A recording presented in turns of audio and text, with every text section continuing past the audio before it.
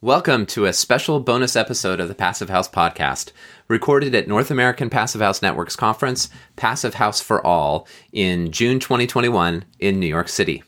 In this, the 8th of 18 interviews we recorded amidst the hustle and bustle of the conference hall floor, I chat with Bronwyn Berry of NAPHN and of Passive House BB. A couple of quick thank yous before we get started. First, thank you to NAPHN for putting on the conference and for partnering with us on these interviews. Also, a big thank you to our sponsors who make everything we do at the Accelerator possible. Our founding sponsors are 475 High Performance Building Supply, Baxtingwe Architects, Glavel, Minotaur, Mitsubishi Electric Trane HVAC US, Partel, RDH Building Science, Rockwool North America, StoCorp, and Zola Windows. Our champion sponsor is SIGA, and our stakeholder partner is NYSERDA, the New York State Energy Research and Development Authority. So with that, please enjoy my interview with Bronwyn.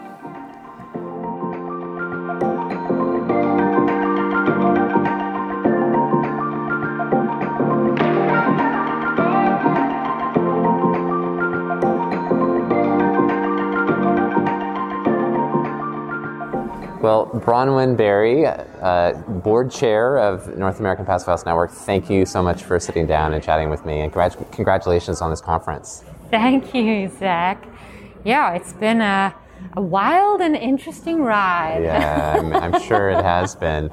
I think a lot of people have been expressing their gratitude for the leadership that you've all played, both a year ago with the creativity around the virtual conference, and this year, trailblazing around the hybrid model. So thank you. Yeah, thanks. No, well, who knew that hybrid is actually like more complicated than virtual? And, you know, kudos to Ken and our staff, because, you know, this is the first year that I actually haven't been as like actively involved in the back end of conference planning. I've usually been like super involved. And, you know, now we've really got a solid team and staff that's been able to actually do that work. Yeah, so I've been able to really like step into doing the things that a board chair actually should be doing. Right. And, it's been great. It's been a wild sort of ride and like just very unknown territory, right? Yeah, totally. Big adventure, and you know, we've got to go here. Yeah, we do. So starting, you know, somewhere is where you got to begin.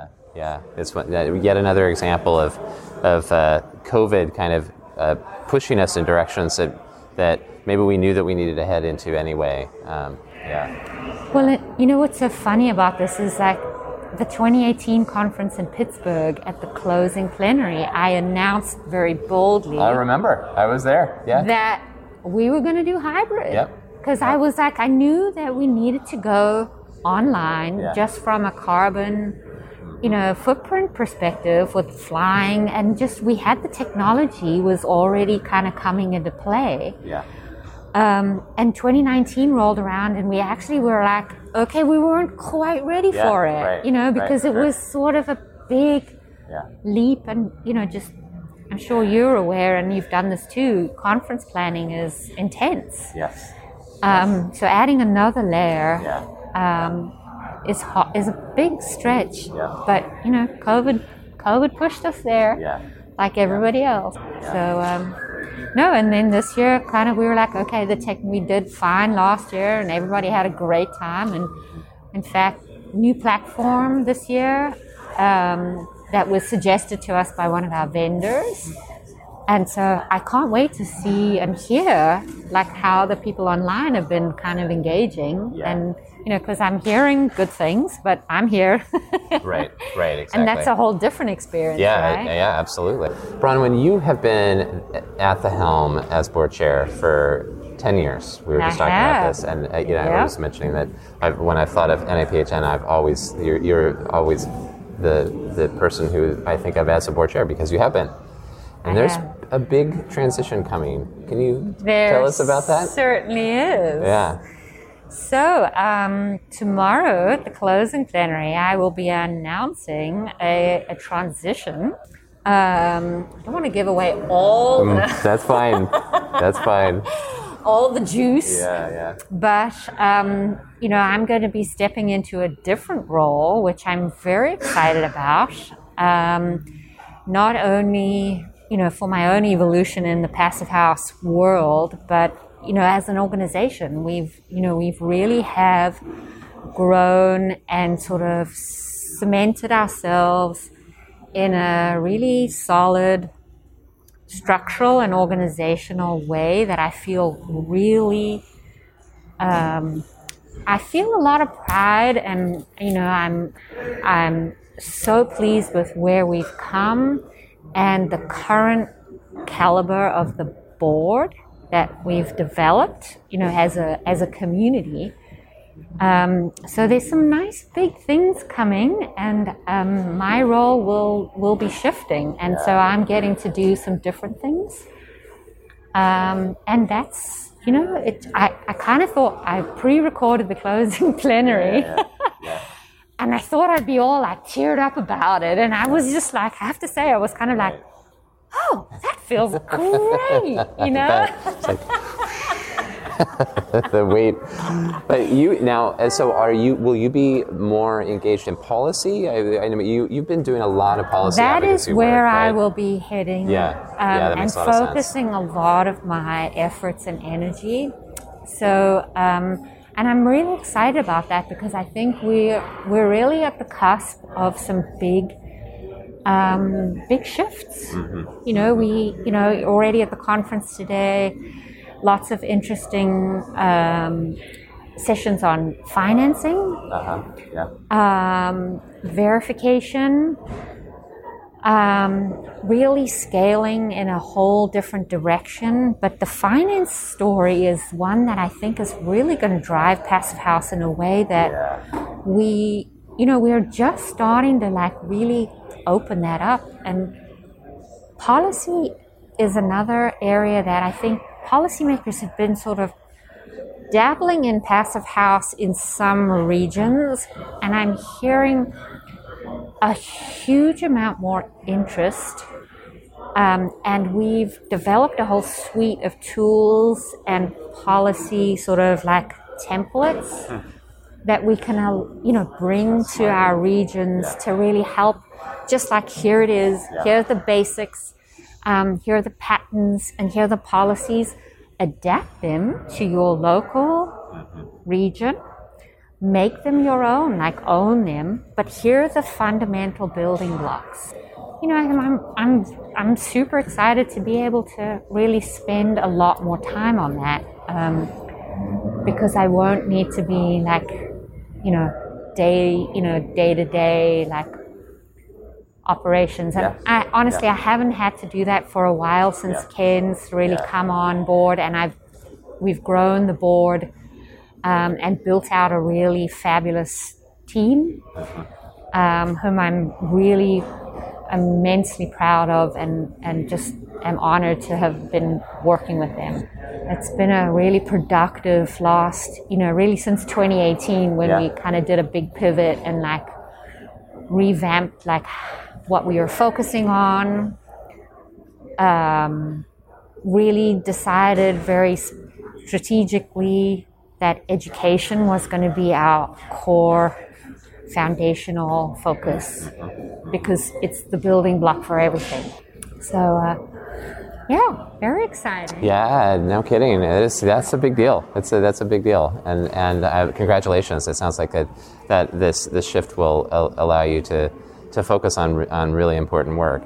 You've already been focused on really important work, but the fact that there's that organizational capacity and foundation that then you can, springboard off of is really great. And congratulations! You made that springboard, so now you get to jump on it. That's awesome. I do. No, and there's other big news tomorrow. We are launching our embodied carbon calculator tool. That's so cool. Definitely. Definitely. Is another project that I've been really sort of spearheading in my time here at NAPHN, and it's sort of grew out of I think the whole Passive House community is ready and been so ready for it for a long time. Yeah. So the plugin tool for PHPP, that's US specific, partnering with your very own Northwest EC3 great. Data, wow. database. Yeah. Nice. Well done. Well done. Yeah. So we are working based on last year's conference where we had Stacy Smedley as part of that discussion. We kind of looked at all the embodied carbon databases that are specific to the US, and the EC3 tool is by far the most robust and the most sort of populated at the current time. Yeah. So we connected Tim Martell, who has built the plugin for the UK community. The PH Ribbon, yeah. Yep. Uh-huh.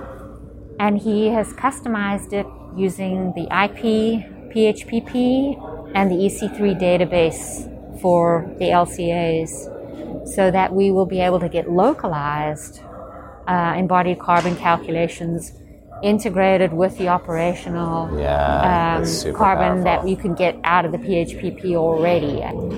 That's, it's connected with the policy work, because we have two policymakers in that session also sharing their NYSERDA is looking at, how the New York State is going to be has been developing a roadmap for their embodied carbon calculation and how they're going to integrate that into the regulatory framework. And then Kim Cheslak from New Buildings Institute, who has been working with a number of jurisdictions around the country, also helping them to sort of devise frameworks for starting to incorporate, like where do we start? Because it's another whole new world, right? Yeah, right. We've got operationals reasonably taken care of, but now we really have to go to shift and add embodied upfront carbon. And NBI has really been looking at different jurisdictions, how to start incorporating that, and where to begin with the calculation. Right. What is the bar that we're aiming for, and that's it. Establishing what are the benchmarks, what's possible now, and then what's optimal, and then that balance point, which I think is really part of the language that Passive House practitioners have got really good at is there's this it's an energy balance approach to building design, right? And so now we get to add in the embodied carbon energy and the operational, and really find that sweet spot between all of them, and be able to look at it in a really long-term time frame, which is what we always need to do. And you're by incorporating it into PHPP, you're also really focused on the embodied carbon implications of the Passive House design moves in particular, which is, that's what we want to know. Absolutely, and we just haven't been able to, and I think what's so critical and what I'm sort of excited about is, historically we haven't had tools that can do both at the same time and in the same model. So we've looked at them in silos, right? There's operational, and you could do embodied carbon calculations in various different tools. But until you merge them and actually find that combination, it's another whole brave new world. Yeah, it is. And I think, there's also a lot of, I suspect some misperceptions around Passive House moves increasing embodied carbon. The only way to move past that is to see the numbers. Exactly. So let's see the numbers and follow where the numbers lead, and so that's really good work, and exciting that's going to be something that's accessible to the community beginning tomorrow. And I think we're going to have to pioneer those calculations. And I have to say, what you mentioned is the perception has been that, oh my God, Passive House is too much insulation. Yeah, right, exactly. Which I think is all the analyses that I've seen of Passive House projects, and I've seen them going back over a decade now, not necessarily here, but in other regions. And every single time they've seen that actually there is this sort of interesting tipping point that happens, and all of the passive house moves have not actually resulted in higher carbon emissions, but it still have been a net benefit. Yeah, absolutely. And then there's the whole way that a simple compact form is, aligned with low embodied carbon, and so exactly. So. I think there has been sort of some, it's a really useful new lens for passive house to use, because there has been, and I think somewhat valid criticism of it sort of pushing maybe materials that we shouldn't really be using. And, passive house has historically been quite agnostic about materials. But I think it sort of allows practitioners to then choose things much more judiciously. And, I've seen in my own projects, there are always these, points of where like, oh man, this is the only product I can get right now that's gonna actually do the job. But maybe learn how to use a lot less of those and find other products where you don't need to be as meticulous, or it's not as sort of mission critical, so to speak. Right. And be much more cautious and, careful. So you mentioned your own projects. That's a good pivot to what do you have on the books? What's going on? I got lots of fun projects these days. Nice. Yeah, I have to say my own practice is, having Ken come on board and really manage so much of the operational parts of NAPHN. I've really been able to go back to being an architect. Yeah, that must be fun. And very fun. And I have some fantastic clients. So I've, I've hung my own shingle back out again. I was working with One Sky Homes, under their banner for a long time, and Alan's retired. Oh, yeah. Okay. So I'm sort of taking off and doing, independent design work again. And I have some pretty sexy projects on board. Nice. I've got a big fancy one on 17 Mile Drive in Pebble Beach. Oh, wow. All right. So I kind of landed a pretty high, high profile location. I mean, I think even my family back in South Africa knows where 17 Mile Drive is. That's awesome. And I've got some other great clients. Some interesting. I'm also going into the prefab world. Cool. Yeah. So a couple of projects doing panelized prefab.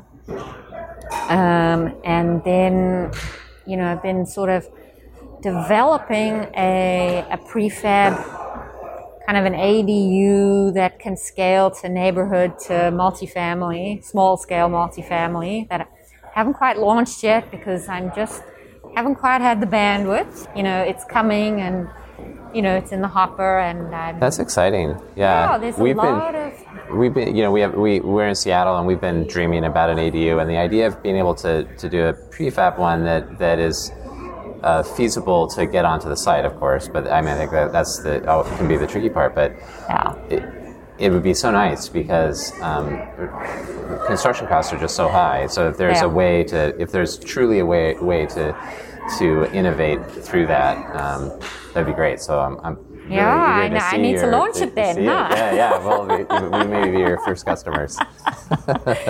No, and I see a lot of that happening.